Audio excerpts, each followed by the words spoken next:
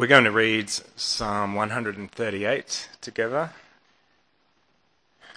I give you thanks, O Lord, with my whole heart. Before the gods, I sing your praise.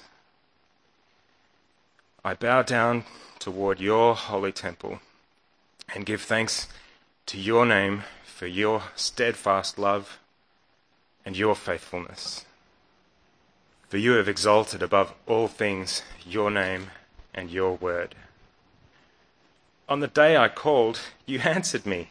My strength of soul you increased. All the kings of the earth shall give you thanks, O Lord, for they have heard the words of your mouth, and they shall sing of the ways of the Lord, for great is the glory of the Lord. For though the Lord is high, he regards the lowly, but the haughty he knows from afar. Though I walk in the midst of trouble, you preserve my life. You stretch out your hand against the wrath of my enemies, and your right hand delivers me. The Lord will fulfill his purpose for me. Your steadfast love, O Lord, endures forever. Do not forsake the work of your hands.